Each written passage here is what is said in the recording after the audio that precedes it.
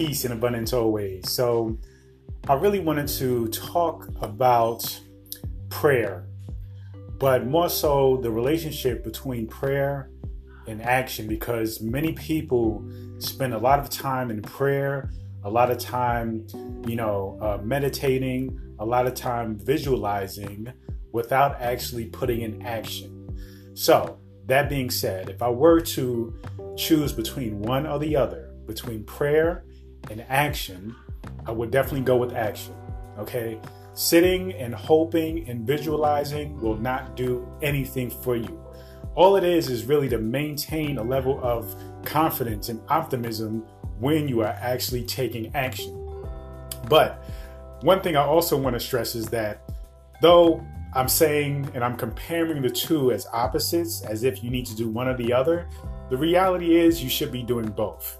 And in fact, action should be seen as a form of prayer. So when we think about prayer, let go of this idea of saying words, expressing feelings and thoughts and ideas out into the air towards the universe, towards the source, towards God, but rather taking the intuition, taking the intention by way of action out into the universe. Using your action as a form of prayer rather than just your words is way more powerful, way more effective, and something that is definitely going to get you results. All right. Now, words is powerful, ideas is powerful, thought is powerful, emotions are powerful, but those things are meant to drive action, to fuel your action.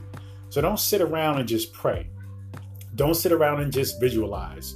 Don't sit around and just meditate and think about the things that you want, but rather use that to actually make it happen. Move it, Don't pray for something to happen. Make it happen.